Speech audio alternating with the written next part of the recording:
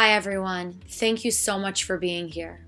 I want to invite you into an incredible opportunity to become a coach. This is the Certificate in Mindfulness and Wellbeing Strategy. This is for the person who wants to launch and grow their own business, take on one-on-one clients, offer group coaching, lead retreats around the world, launch your own podcast, start a blog, bring in mindfulness and well-being practices and workshops into corporations and school systems. If this is hitting your heart and you are saying, hell yes, then this is the program for you. The Certificate in Mindfulness and Wellbeing Strategy is a 3-month journey where you work with me to launch and grow your business, plus have trainings from leading experts in mindfulness and wellbeing strategy. We will also meet for 5 days in tropical Nosada, Costa Rica, where we dive in deeply into business planning while being nurtured by our spiritual practices so you can birth your heart-centered business. Please check out the link in our notes. If you want to focus on freedom instead of the hustle, then this is the program for you. I'm looking forward to reading your application. Cohorts are open right now. Thank you. Hi, everyone, and welcome to the Wise Woman Podcast, featuring leading voices in 2019, supporting women to fully show up, connect to their feminine authenticity and truth. I am your host, Erin Rachel Doppel, bringing light to the marriage between Eastern practices and Western psychology, while encouraging you to show up for yourself and the world around you. May this be your time to shine. May you show up.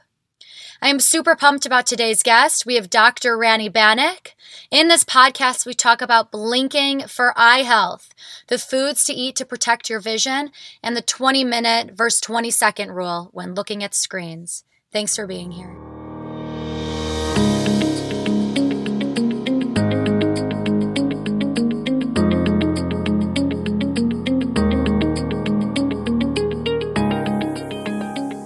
Hi, Dr. Rani. Thank you so much for being on Wise Woman Podcast.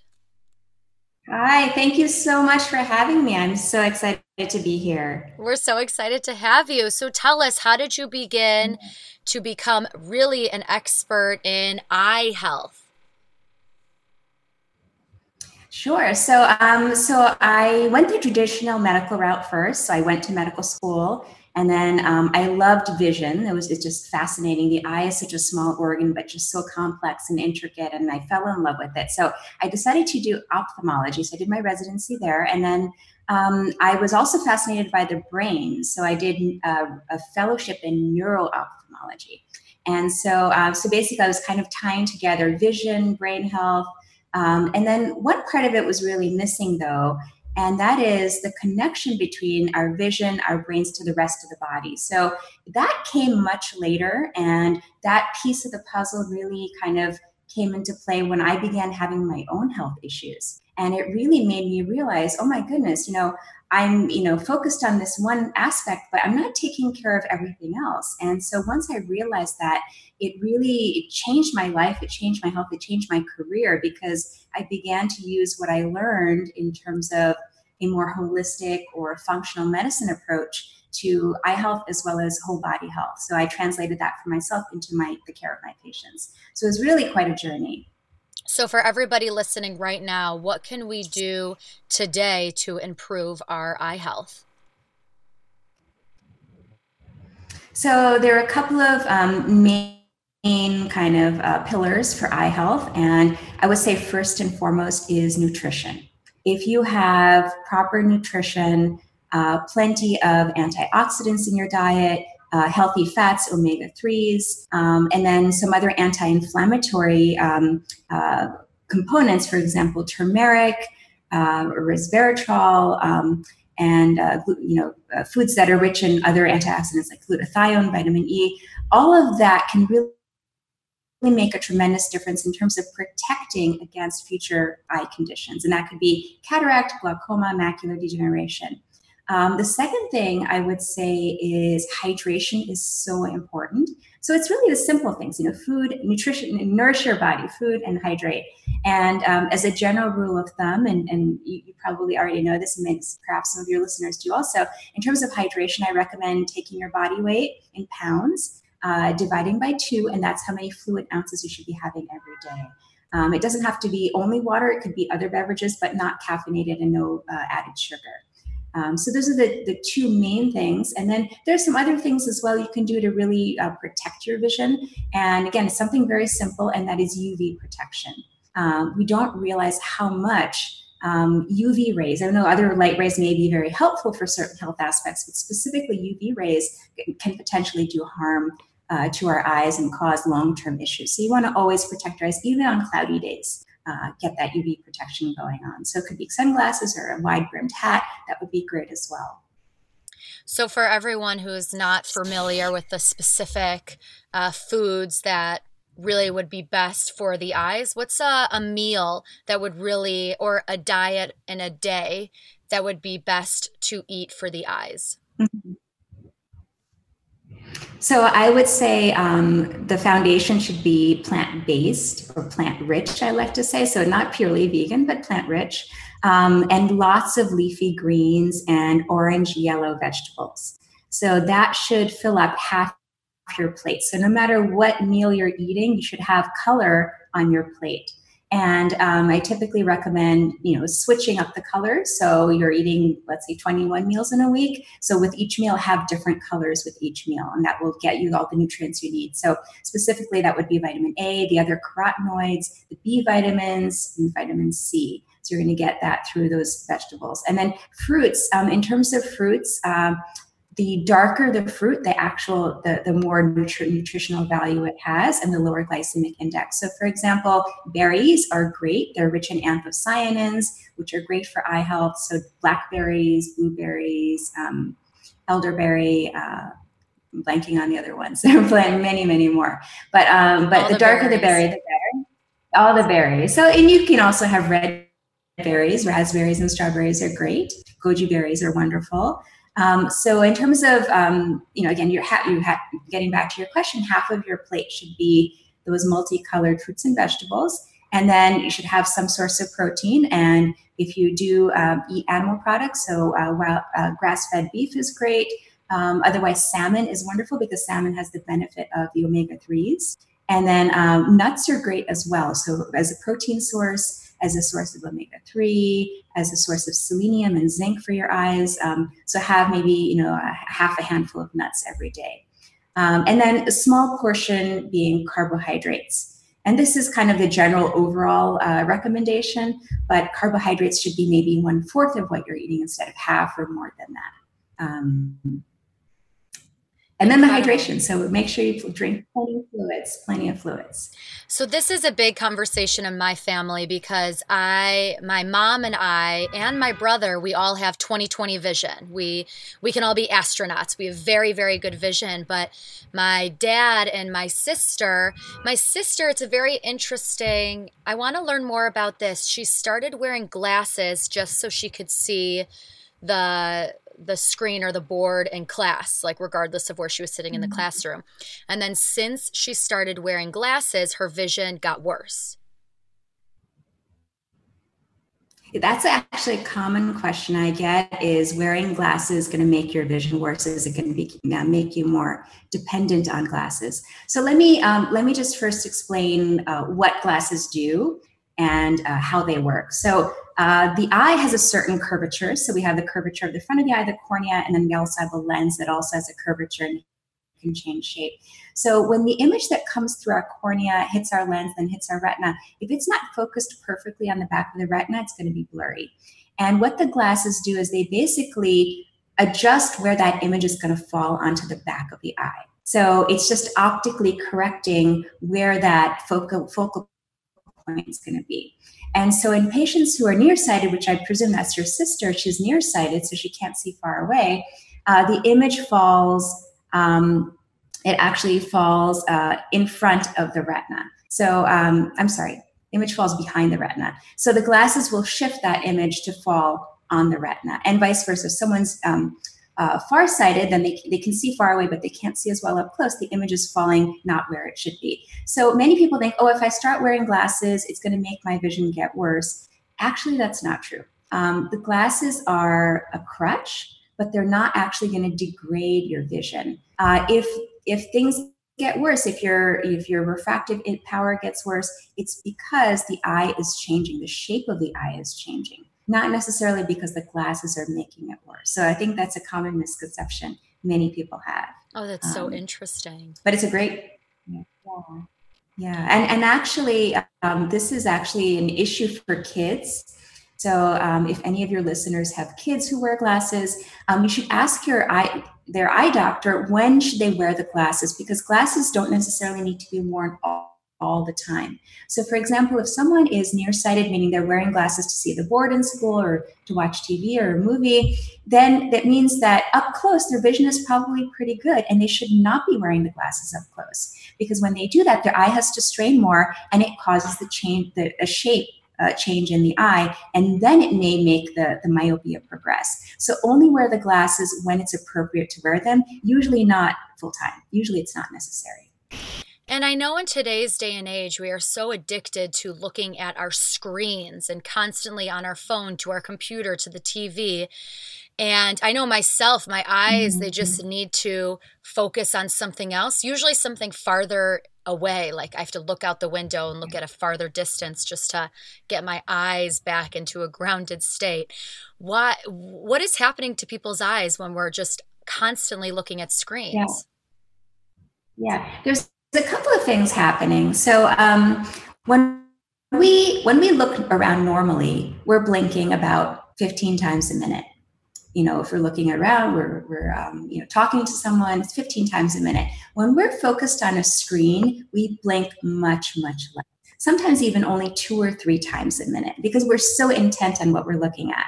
And so that blink rate, or that decrease in blink rate, causes our eyes to dry out. And when the eyes dry out, they feel irritated, things are blurry, you can't focus properly. So it's good to either look away or close your eyes. So I actually tell my patients, follow the 20-20 rule. So it's a very simple thing you can do.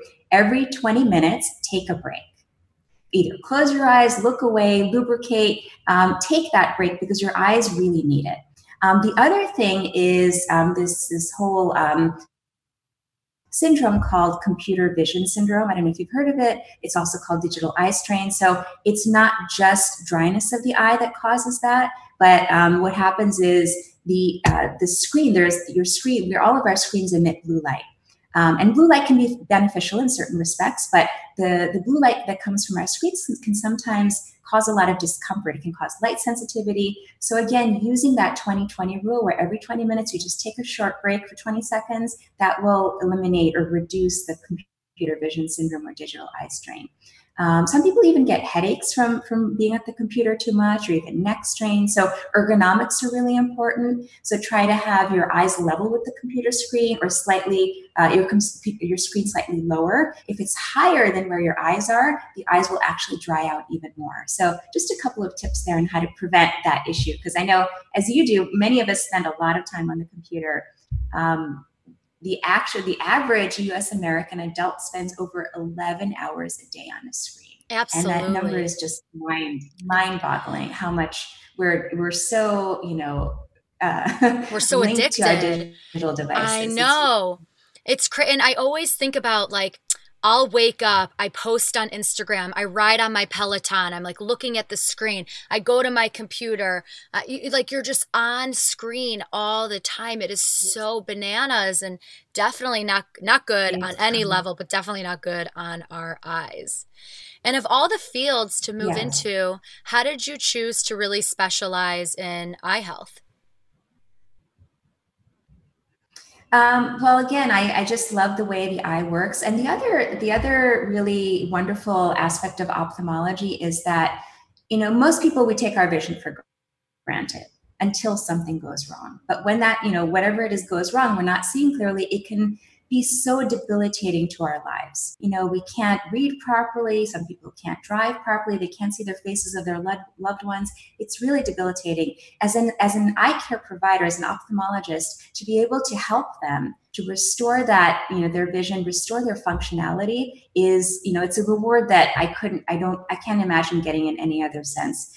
For example, I did cataract surgery just last week on one of my long-term patients, and she was just so ecstatic. Now she can read again. Now she can drive again. Just giving her back that independence to do things that she loves doing, even later in life. She's, I think, 85 years old right now. So it's just wonderful to be able to help patients in that way and have such an impact in their lives. Beautiful. Absolutely. And there's so many different ways to serve the masses, and this is just one of all of them. What are some of your very specific rituals or practices that help you show up for yourself and your family and your business? Because you're also a female entrepreneur. Yeah, that's a great question. And this is something I'm still in the process of learning and and developing. But I think just having a kind of a calm approach to everything, it's so beneficial. So, things happen in all respects. Things can happen at work, things can happen at home, other relationships. And sometimes, the stresses of all that really can get to you and kind of bog you down mentally. So I think just coming in with that approach. And so what I've actually been doing the past few years is I have a couple of spiritual teachers or mentors that I look to.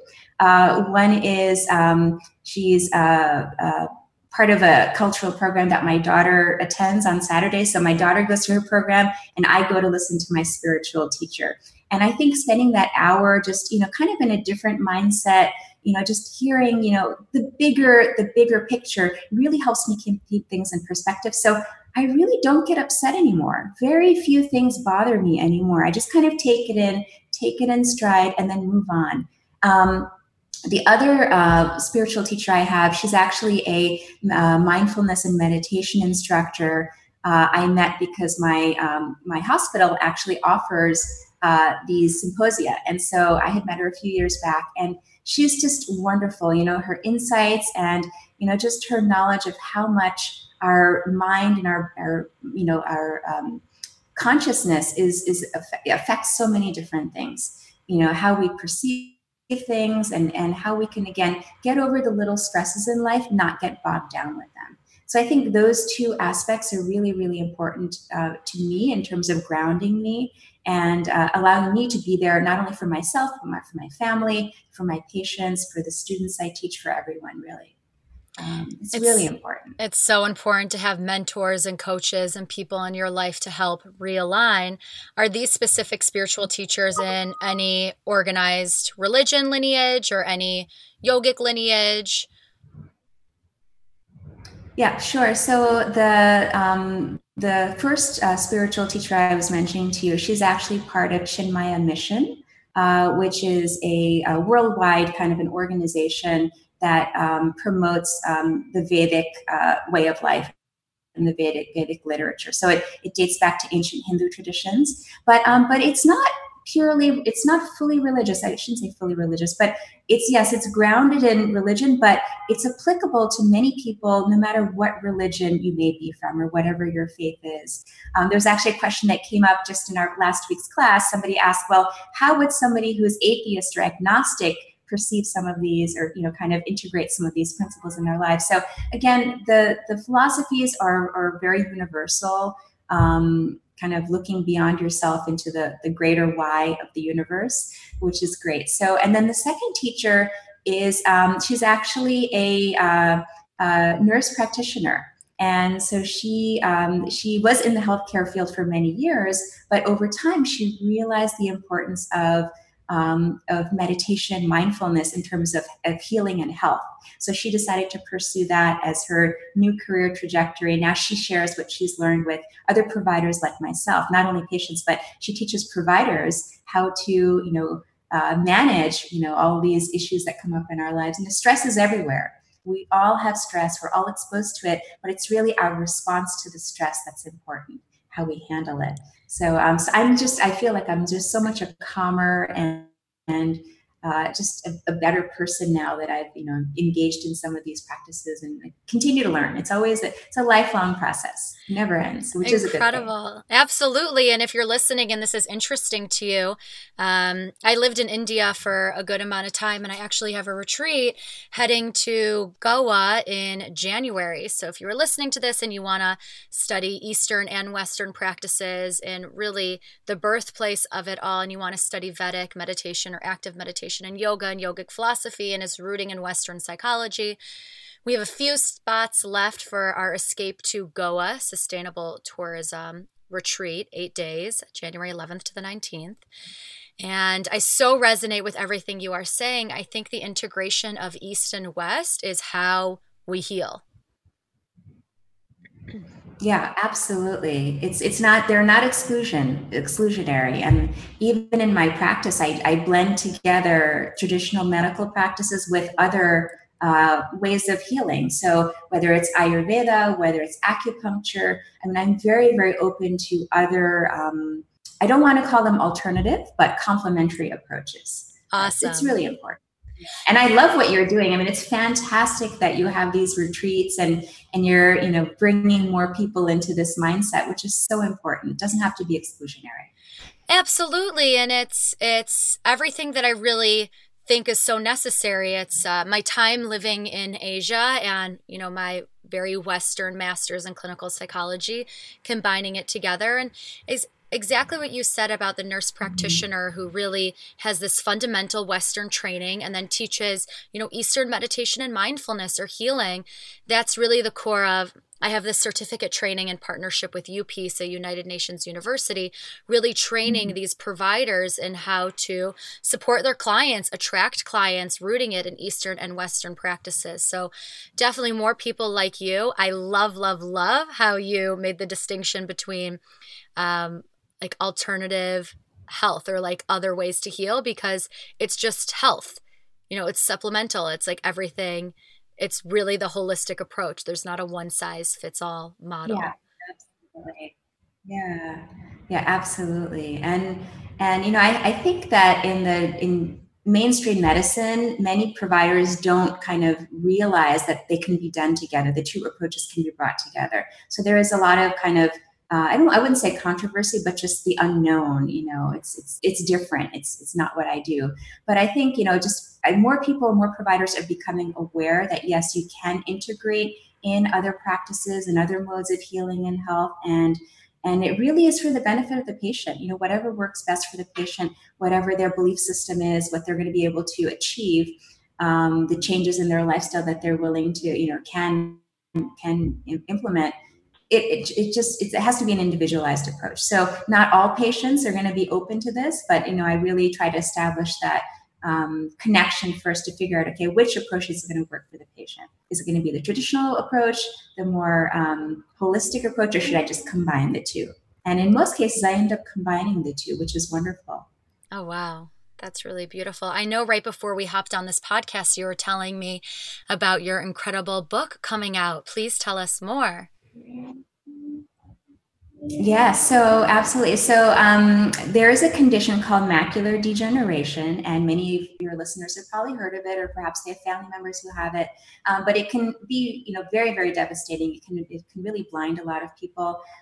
It's actually over 11 million people in the U.S. have macular degeneration of some kind, and that's more than Alzheimer's and Parkinson's disease combined. So it's really a major health issue and major ophthalmologic issue. And the traditional way of treating it is really to wait until the vision goes. And once the vision is lost, then there are medical treatments, for example, certain injections that can be given into the eye that can help with vision, or other treatments. But my approach is really to not let it get to that stage where people actually lose vision and they end up needing some of those treatments. My approach is really to educate people about what they should be eating to provide all the nutrients necessary to fight against macular degeneration, how they should be living, for example, how much exercise should they get, what kind of exercise should they get, if they're going to have caffeine, how much caffeine should they have, What about other modalities? I mentioned before acupuncture. Can that be helpful? So my approach is really an integrative approach to macular degeneration. So to try to prevent it from progressing and actually causing vision loss. And I'm basing my approach in, it's all science-based. So it's all evidence-based research. Many of it has been in basic science, so it may not have specifically been done yet in macular degeneration, but it has been proven in other aspects or other conditions. So that's my book. Hopefully it's going to be coming out early next year. I don't have the exact date yet, but early 2020. So hopefully you can protect your vision, your 2020 vision in the year 2020 and I love it. That's amazing. Yes, you'll have to send that over to us so we can all learn more. That's very exciting. So if you had the ears, if you had the ears of all the women in the world and you could share wisdom or advice with them, what would you say to these women? I would say, something that I experienced and I went through, and I'll share with everyone, is that I was not taking care of myself. I really wasn't. And I was always giving to other people. And as women, I think it's our natural tendency is to give a lot of ourselves to our families, children, other family members, people around us. And I think I was giving away too much and not focusing on myself and being healthy and well. And I was really, I mentioned before, I had some health issues. It was really horrible migraines that I had. I had migraines basically every single day for over 2 years straight. And it was because I wasn't paying attention. I wasn't eating properly. I wasn't hydrating. I wasn't sleeping. Sleep is a major factor in terms of health. So once I put all of those little, the self-care pieces of the puzzle together, I finally started to get better. And so, if you can do one thing for yourself, just take, whatever it is, maybe it's 10 minutes, if you can do a little bit longer, if you can do 15 minutes or half an hour, just enjoy doing something that you do, that you enjoy. Do something that I should say it differently. Do something that you enjoy. So whether it's just sitting quietly, meditating, whether it's reading a book, whether it's listening to music, going for a walk, really just take the time and heal yourself. That would be my piece of advice. That's beautiful. Thank you so much. Dr. Rani, how can we find you? I'm sorry, it was just breaking up for a second. No worries. How can we find you? What's your social media handle or website? Oh, sure. So I'm pretty active on both Facebook and Instagram. So on Facebook, I have two private groups. One is called Envision Health. So that's EN Vision Health, and the other is called Ion Migraine. So I invite anyone who's interested to join those groups. I talk about, in Envision Health, I talk about a lot of eye conditions and healthy foods to eat, and I share some recipes. And on Ion Migraine, I talk about natural approaches to migraine, a holistic approach to migraine rather than a pharmaceutical approach. And I'm also on Instagram. So on Instagram, I'm at dr.rani Banik. So I invite anyone who's interested to follow. And I just wanted to thank you so much. I mean, I really enjoyed our conversation, and what you're doing is incredible. I mean, so incredible. Thank you. And I would love to share your approach with some of my patients as well. So especially that Goa retreat, I think some of my patients may be interested. So I would love to share that with them. Oh, absolutely. I will send that right over right after this. Thank you so much for being here. Thank you. As always with podcasts, we need high ratings, subscribers, and comments to receive good standing and to continue sharing wise words with women around the globe. So please comment, subscribe, rate us. We love hearing from you. Big love and looking forward to chatting again next week. Thanks so much.